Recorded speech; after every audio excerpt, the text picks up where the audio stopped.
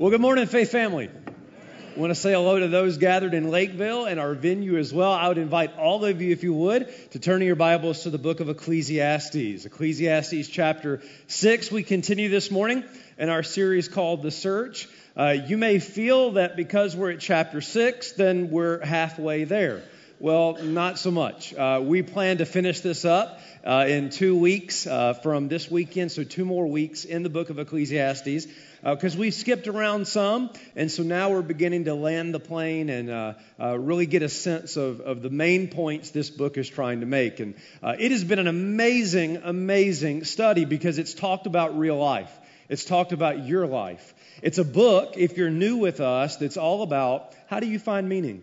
How do you make sense out of life? What is it that you look to when life doesn't make sense? Because we're all searching for meaning. And we've been introduced to the main character of the book, a man by the name of Koheleth. That's a Hebrew name that's translated the preacher throughout your English translations. And he's a very wise, very honest man. Sometimes he says things you don't want to hear, but nevertheless you need to, because he's being honest about life under the sun, life in a fallen world. And so we're going to pick back up at chapter 6 and really look at one of the main themes that this book has been trying to teach us. So I'm going to ask you in all of our locations, if you would, if you're able, please stand for the honor of reading God's Word. I'm convinced, Faith Family, that these words come to us with the very authority of God. Look at verse 1. There is an evil that I have seen under the sun, and it lies heavy on mankind. A man to whom God gives wealth, possessions, and honor, so that he lacks nothing of all that he desires.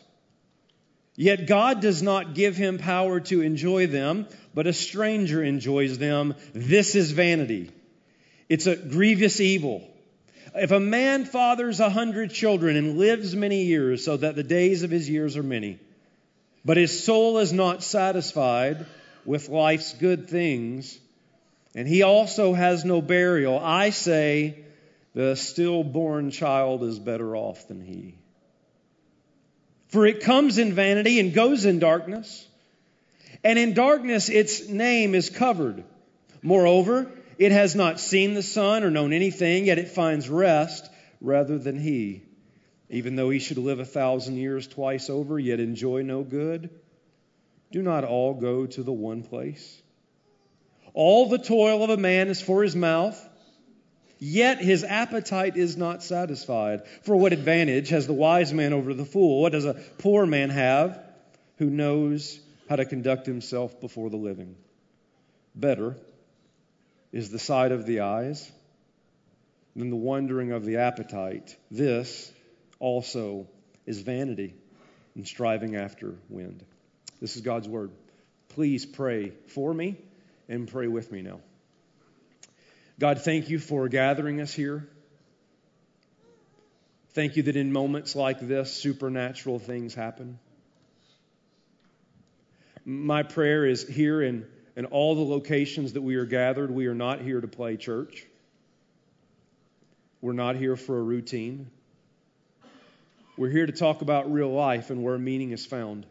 I pray, Holy Spirit, that you would reveal to us what our heart really longs for and where our life is really headed. Spirit of God, do what only you can do. I am needy. Come and work. And I pray this to the glory and for the sake of Jesus Christ, in whose name we pray. And all God's people said, amen. Amen. You may be seated. He's one of the most popular personalities on radio. He started his radio career in 1985. He's been named the National Syndicated Personality 8 years in a row. He's interviewed superstars, celebrities, Hollywood personnel, just you name it, and everybody in between. And he's also the highest paid person on radio, thanks to a $400 million contract. Let me say that again, $400 million contract with Sirius XM Radio. Let me break down that contract for just a moment. Right, that $400 million contract equates to $2,000 every minute he's on air. You think I preach long now? Can you imagine? Now, some of you may have figured out who I'm talking about. If not, that radio personality is none other than Howard Stern. If you do not know who Howard Stern is, my advice is keep it that way. In this case, ignorance is bliss, I assure you. Because while Howard Stern is certainly not an example to follow in life, listen, I would submit to you that he's an example of where a lot of people are in life. Here's what I mean. He did an interview with the Rolling Stones magazine right after he signed that big contract, the contract for $400 million.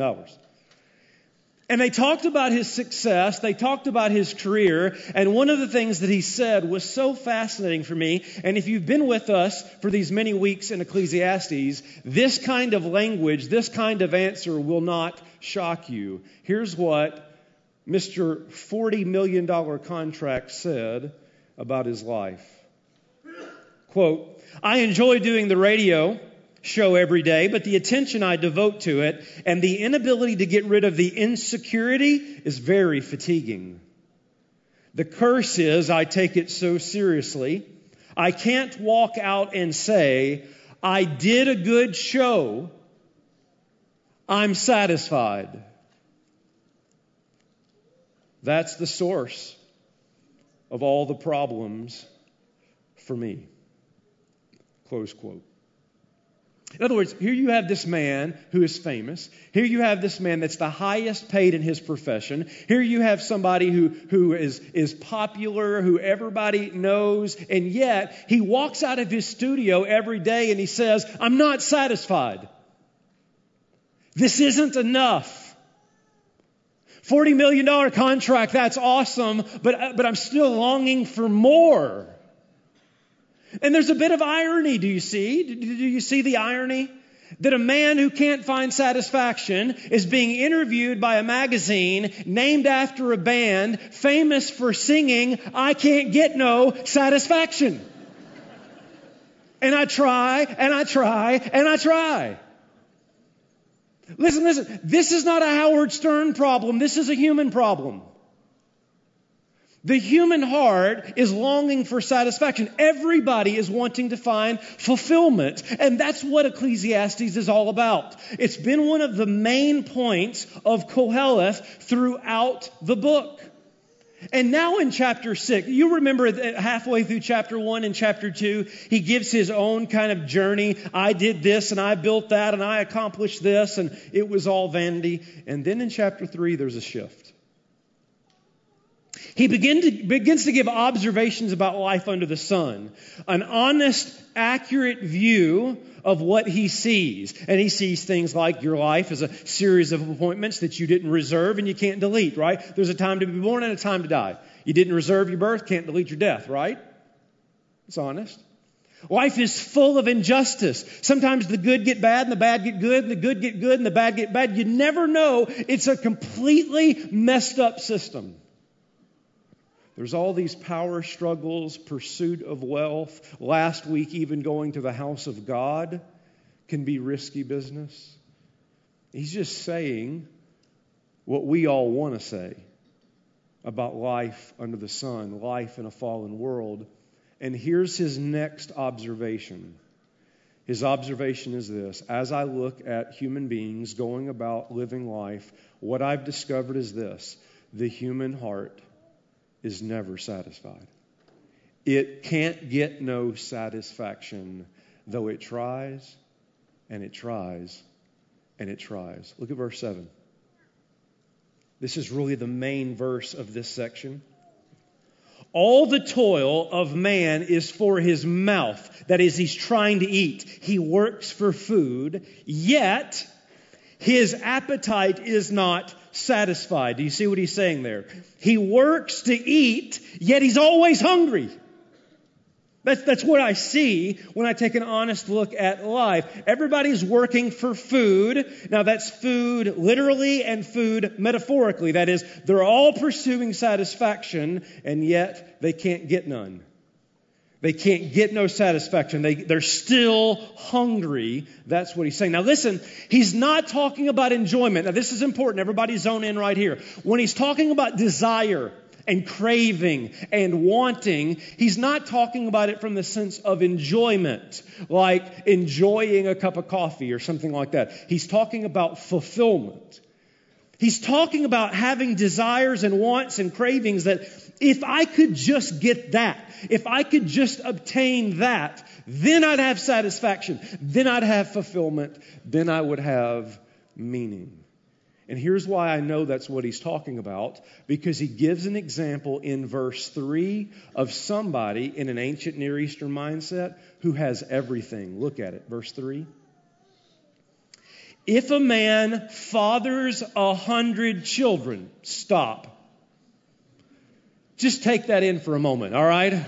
Can you imagine if a man fathers 100 children? Let's move on. And lives many years, so that the days of his years are many, but his soul is not satisfied in life's good things. In other words, stop for a moment and ask this. You got to get out of this American Western mindset. Don't read the Bible that way. You got to get back into the context. What's the context in the ancient Near East? How would an ancient Jewish person think about that verse? They would think about this. It's the good life. The good life, according to the ancient Near East, is somebody who has a lot of stuff, lives a long life, and has a big family. That's it. That's the best you could possibly get. Here's why I know. Encourage me for just a moment. How many of you remember the Ruth series, Hope Restored? Okay. Even if you weren't here, just say, I totally remembered that. Yeah. Just encourage me. At the end of Ruth chapter 1, there's a woman by the name of Naomi. And Naomi has no hope. Do you remember why Naomi has no hope? Number one, she has no money. It's a famine. Not only does she not have money, she has no ability to make money. Not only does she not have money, she has no family. She's lost her husband and both of her sons. Because she has no money, because she has no family, she has no hope. And when she returns, she says, don't call me Naomi, call me Mara. Call me bitter, because God's hand is against me. Why? I've lost the good life. I've lost family. I've lost inheritance. I've lost money. I've lost land. Now compare that to Ecclesiastes 6. This guy that you've just read about has all that. He has big family, 100 kids, lots of possessions, lots of money and wealth. But here's what he doesn't have: satisfaction. Because those things couldn't bring it. Let me bring it into our culture. I've given you some of these, but it won't hurt to review. It's Howard Stern, a $40 million contract, and yet he says, I'm still not satisfied. Michael Jordan, 6 titles, 5 MVPs, 10 scoring titles, 14 All-Star appearances, billion-dollar shoe brand, and it is said of Michael, quote, he's constantly searching for release in golf or blackjack because the restlessness remains. Tom Brady, Super Bowl champ, Super Bowl MVP, Pro Bowl appearances, supermodel wife, says of all that, it's got to be more than this. Shia LaBeouf, famous movie star, says, I'm famous, and yet I have no idea where this insecurity comes from. Madonna said, quote, I still have to prove that I am somebody. My struggle has never ended, and it probably never will. That's who this guy is. He's got everything you could ever want, and everything you could ever want isn't enough. Now let's bring this out of the celebrity clouds for just a moment and bring it into our world. Full authenticity, full transparency. There was a day in my life, seriously, when I thought if I could just have kids, if I could just have a family, then I would be fulfilled. Then life would finally be satisfying. Because when I have kids, they will play well with others. I don't know why you're laughing. And they will clean up after themselves, and they will obey their parents every time. and they will move out when they graduate. And it will be perfect, and all will be well in the kingdom. And then I had children. And they fight, and they make a mess, and they don't obey their parents every time, breaking what the Bible says, right? And I assume, since I've been wrong on all those, that when they turn 18, I will invite them to go get the mail, and I will lock the door behind them. I'm just saying. And in all this sarcasm, there's a point, and it's this. As much as I wanted family, and now that I have family, as much as I love my family, you mess with my kids, that's God calling me to prison ministry. All right, I'm just telling you. I love my family, but they don't fulfill me. The God-sized hole is God-sized for a reason. And so many of us are trying to fill that with substitutes. The point is this: it doesn't really matter how big, like with all the celebrities, or how small. Everything in life has a tendency to lose its luster. Take a look at this. Staying in a nice hotel here. Yeah. All hotels are nice that first night, right? You're like, this is pretty sweet. Then the next day you're like, this place is a dump. Because we get spoiled so quickly in hotels, you know? They can have the nicest amenities, but after a couple days you're like, same chocolate on the pillow. You'd think by now they know I like peanut butter. I stayed at the Animal Kingdom Lodge in Disney. There were giraffes right outside my window. But by the end of the week, I was like, giraffe again. How about a lion? How about a lion eating a giraffe? That would be magical, Disney. Because we get spoiled. In hotels, there's a sense of entitlement. You ever leave for the day and you come back and they haven't had a chance to clean your room? There's a certain amount of outrage. Excuse me. There is a towel on the floor of my bathroom. Can you send a maid or a manservant to pick it up? I demand we burn the peasant village. See, we got to be honest, folks. We got to be honest. And this is the point of the text. All of us have experienced that, either if it's in big ways or small ways, that thing we felt like would satisfy didn't. And there's reasons for that.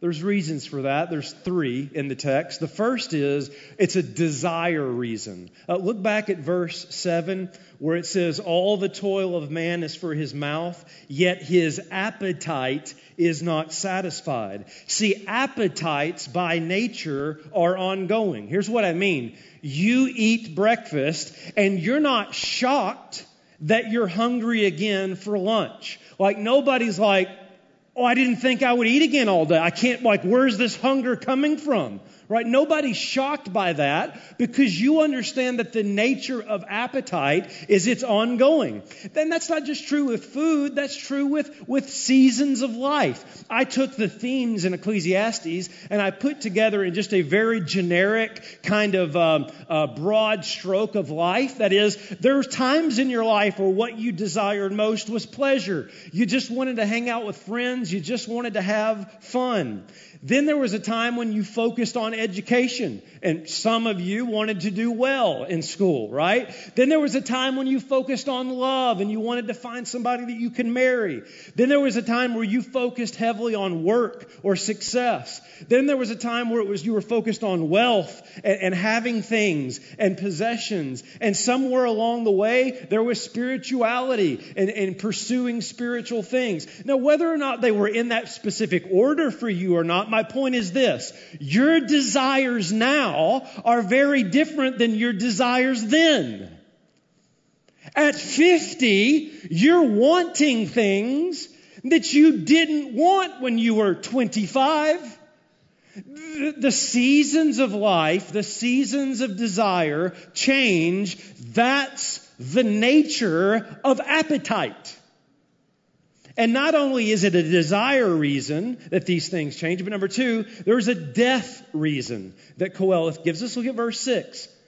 Even though he should live 1,000 years twice over, yet enjoy no good, do not all go to the one place. The one place there is death. Do not all die. Now, I've said this before, so I won't labor long on this. Death makes everything in this life temporary. And temporary things can't satisfy the longings of our heart. Right? That's irrefutable from Qoheleth. Temporary things can't satisfy. That's why it's vanity. Not that it's not enjoyable, not that it's not good. It just can't give you meaning. And here's the third reason, at least in Qoheleth's experience, is a divine reason. Verse 2. A man to whom God gives wealth, possessions, and honor, so that he lacks nothing of all that he desires. Yet God does not give him power to enjoy them, but a stranger enjoys them. This is vanity. In other words, you have the delicious meal, but the cancer treatments took your taste buds away and you can't enjoy it. Qoheleth is saying what most of us at some point have probably wanted to say. That is, if you take an honest look at life, sometimes it just feels like God's messing with you. That He won't let you enjoy, He won't let you be fulfilled with the things that you desire. And that's why He's saying, as I give an observation of life, the human heart can't get no satisfaction, though it tries and it tries and it tries. So what should we do? What's your advice, Mr. Qoheleth? Well, here's his advice to you. Do the very best you can not to be born. Avoid your birth, if at all possible. I'm not making it up. Look at verse 3. This is pretty heavy. If a man fathers 100 children, do I really need to keep reading that? And lives many years, so that the days of his years are many, but his soul is not satisfied with life's good things. He has no burial. Now here's the phrase. I say that a stillborn child is better off than he. Wow, that's heavy. And here's what he's saying. What I'm saying is, if you can get everything you ever wanted and it doesn't satisfy you, you were better off to have never been born. It's like I can feel the downer, right? Well, that's not very practical, Qoheleth, because that's a date on my calendar that I didn't reserve. You said so yourself in chapter 3. So give me something a little bit more practical. Okay, I'll give you something more practical. Verse 9. Better is the sight of the eyes, that is what you see, what you have, than the wandering of the appetite. This is vanity. That is, the wandering of the appetite is what is vanity. Here's his little proverbs. Here's his wealth of wisdom for you, since I know you're asking. His wealth of wisdom is, better is what you see, better is what you have, than the wandering of an appetite. That is what you don't have or what you don't see. Okay, it's better to just enjoy what you have while you can than to spend all your life on this vanity pursuit of desire to get everything you've ever wanted, which you may never get, and if you do, won't satisfy. Better is what you can see. Better is what you have than chasing after bubbles, right? You ever seen a kid chase bubbles and it's just constantly running after them? He's saying that's vanity. Just enjoy what you have. Let me simplify it by saying this. Here's his advice. Don't live for your desires, because living for your desires is a life of vanity. Again, desires not in terms of enjoyment, desires in terms of fulfillment. Don't let your wanting, don't let your craving, don't let your desires so take over your life that you gotta have it. Because that leads to chasing after the wind. Do you see? All right. Is he right? There's a sense in which that's good wisdom. Are you with me? There's a sense in which that's right, and then there's a sense in which that's wrong. Let me tell you first how it's right. Qoheleth is right to say, be careful of your desires, of your cravings, of your wantings, because they can lead you to a very dangerous place. And I'll give you 3 reasons why he's right in that. Number 1 is this: because desire can destroy relationships. Desire cravings, wantings can destroy relationships. Listen to James chapter 4, verse 1. What causes quarrels? What causes fights among you? Why are you in conflict? Is it not this, that your passions are at war within you? Verse 2. You desire and do not have, so you murder.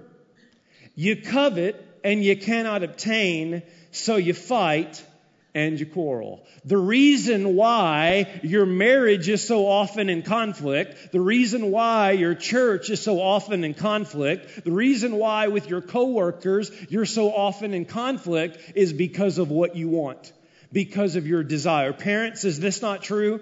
I have never walked by the bedroom of my children and heard them fighting about ideas. Never heard them like, well, socialism this and capitalism that. I've never heard that discussion go on in my children's bedroom. I've never walked by and say, well, I think the timing of the rapture is this. No. Clearly the timing of the rapture is this. I've never heard that. What I have heard is, I want that. You have what I desire. And they fight and they quarrel. Some of you are here today, Lakeville, Venue, all of you. Some of you are here today, and your relationship is a mess. It may be your marriage. It may be a friendship. It may be a coworker. It may be a church member. But your relationship is in a mess. And what James is saying is the core of that, more often than not, is somebody is threatening your want. Somebody is threatening your desire. And that's why your relationship is in shambles. That's not the only reason why. Qoheleth is right in the sense that desire, the wandering of appetites, can lead to danger. But number two is because desire can create disillusionment. Desire can create disillusionment. That is, when desires take over our life, when wantings and cravings consume us, that I gotta have this, and if I had that, life would make sense. Listen, everybody here for a moment. It creates a warped sense of reality. You begin to view life in a way that isn't real. I don't know if you remember that fable of the dog that's carrying the bone. Do you remember this? And he's looking down into the water and he sees what he thinks is another bone. And he's like, awesome, I can have two. Forget what I can have. Forget what is in my sight. I want the wandering of the appetites. And he opens his mouth to get the other bone. And you remember what happens. He drops the other one into the water and loses it. The point being that often our desires create this image. It creates this illusion, and we buy into that thinking that it's real and thinking that it will satisfy. Probably one of the best examples, though I could give you many, would be that of like pornography. It creates this fantasy world, this fantasy of desire, this illusion of if I could just have that, then I could be fulfilled. But it's a lie. It's a lie. It can be alcohol. It can be success.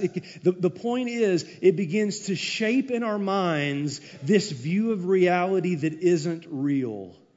And before we know it, we have no idea where we are.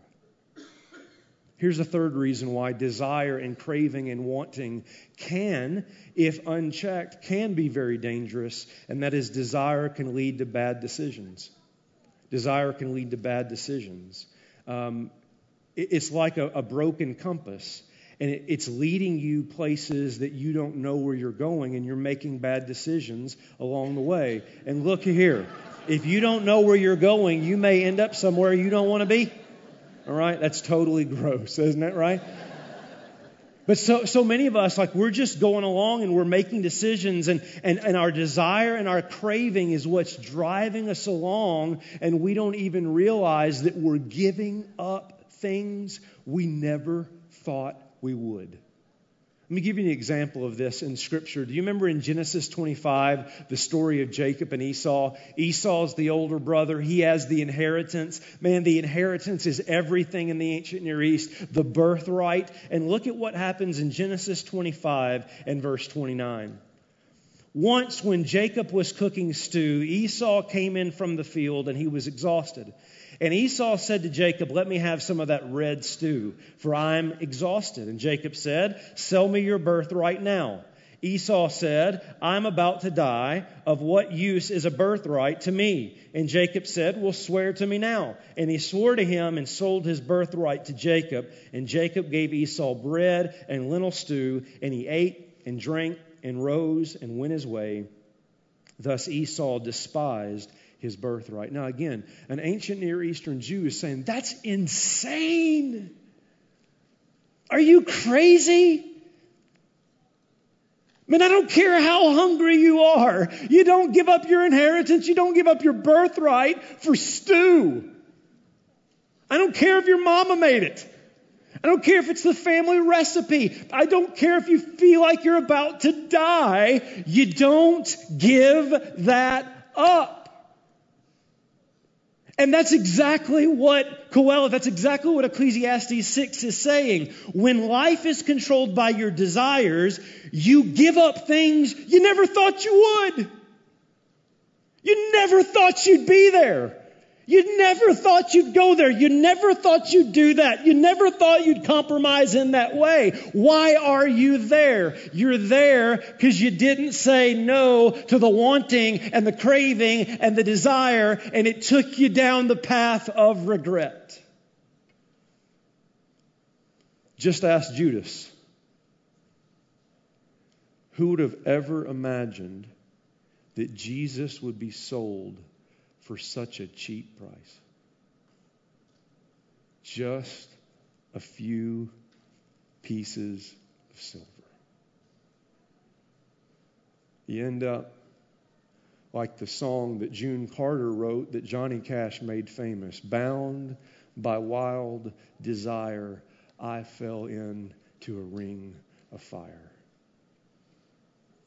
The book of Ecclesiastes, I want to take you into this story of Esau just quickly. The book of Ecclesiastes is forcing us to ask this question. What is that soup? What is that craving? What is that thing you're so hungry for, you'd give up anything just to have a bite? I so want to be married, I'll compromise who I marry. Just give it to me. I so want sex, I'll go outside of God's design. Just give it to me. I so want to be seen as attractive. I so want to be respected. I so want to have a large church with a lot of people that I'll water down the Word of God. I don't care what I have to give up. I just want that, and I want that now. That is what the wandering of appetites is. That's where it will take you, because it sounds awfully familiar to the Garden of Eden. Just a bite. I promise it'll just be one bite. And before you know it, you look back and you say, where in the world have I come? Where am I? And can I just tell you, prodigal, every eye looking right here, everybody tuned in. Prodigal, can I tell you this? This morning's the morning you need to come home. You've got a loving Father who's got arms wide open saying, come on in. I'll throw the party and we'll have the feast. Just come home, because you've gone a long way from home. It's where desires take you. You see, there's a sense in which Qoheleth is right, that better is what you have than the wandering of the appetite. Desire for fulfillment, more. I gotta get that, can lead to a dangerous place. But here's where he's wrong. Everybody listen. The answer then is not, then say no to desire. Anybody ever been around those Christians that are like, don't have fun with anything? No pleasure is allowed if you're going to follow Jesus. I want to take you, in fact, let me ask this question and then I'll take you there to John 6 and we're done. Here's the question I want to ask. Everybody look here for just a moment. The question is this. What if our inability to be satisfied permanently with our desires was a sign of something else? Follow me, everybody right here. What if the fact, if we're honest, we would say we've been there.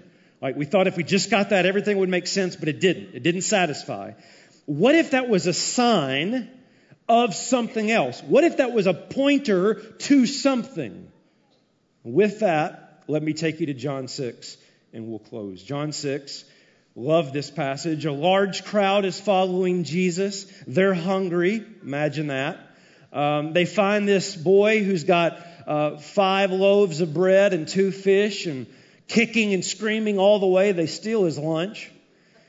And Jesus takes that and he not only feeds the 5,000 plus, he feeds them the best meal they've had in a long, long time. The Bible says they ate their fill.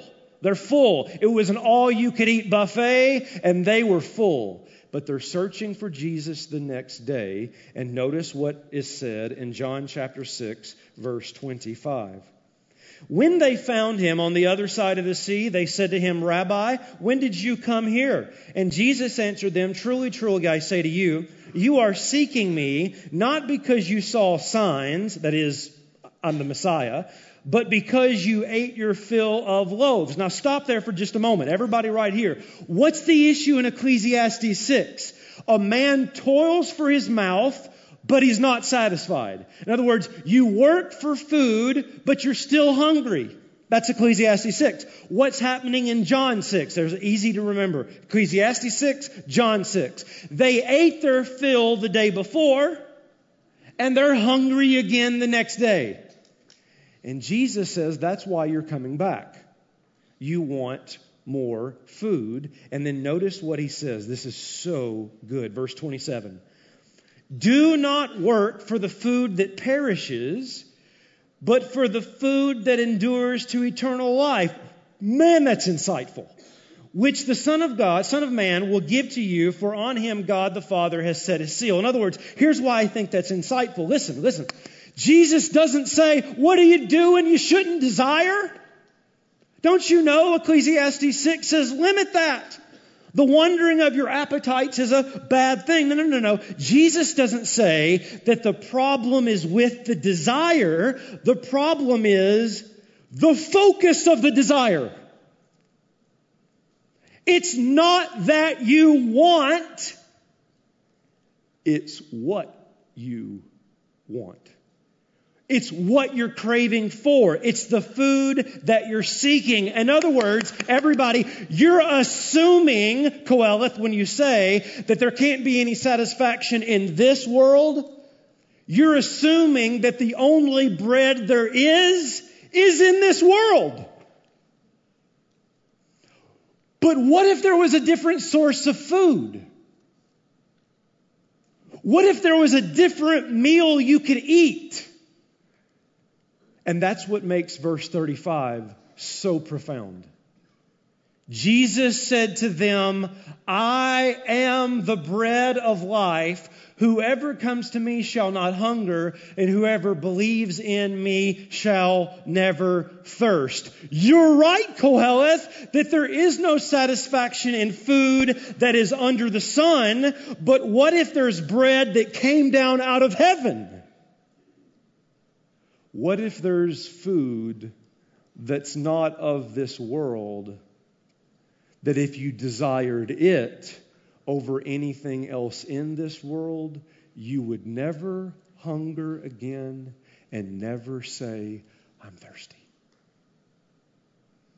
What is that food? It's a person. And his name is Jesus Christ. He's the bread of life. And here's what I'm asking you. What if you're constant searching for bread? What if I gotta have that, just one bite, that's all I need? What if all that longing was actually pointing you to Him. C.S. Lewis says it best. Look at this quote even on the screen here. Christianity says that creatures are not born with desires unless satisfaction for those desires exists. A baby feels hunger. Well, there's such a thing as food. A duckling wants to swim. Well, water exists to do it. Oh, and then here it is. So if I find within myself a desire which no experience in the world can satisfy, the most likely explanation is that I was made for another world. If I find in myself a craving that nothing in this life can fulfill, then it must mean I was created for another world. Listen, Coeleth is right. Everybody right here. God doesn't want you to find satisfaction in this life because you weren't created for this life. You were created for Him. And He is not trying to frustrate you. He is trying to show you He loves you because He wants to turn your cravings, turn your wantings, turn your desires where they actually can be fulfilled. And it's the most loving thing that God could do to cut you off from this and turn your eyes to Him, because that's never going to satisfy, and He will. The answer is not avoid your birth and limit your desires. The answer to the search of satisfaction is this: be born again and delight yourself in God. Be born again and delight yourself in God. Let me ask you this morning as we close. Be real with me.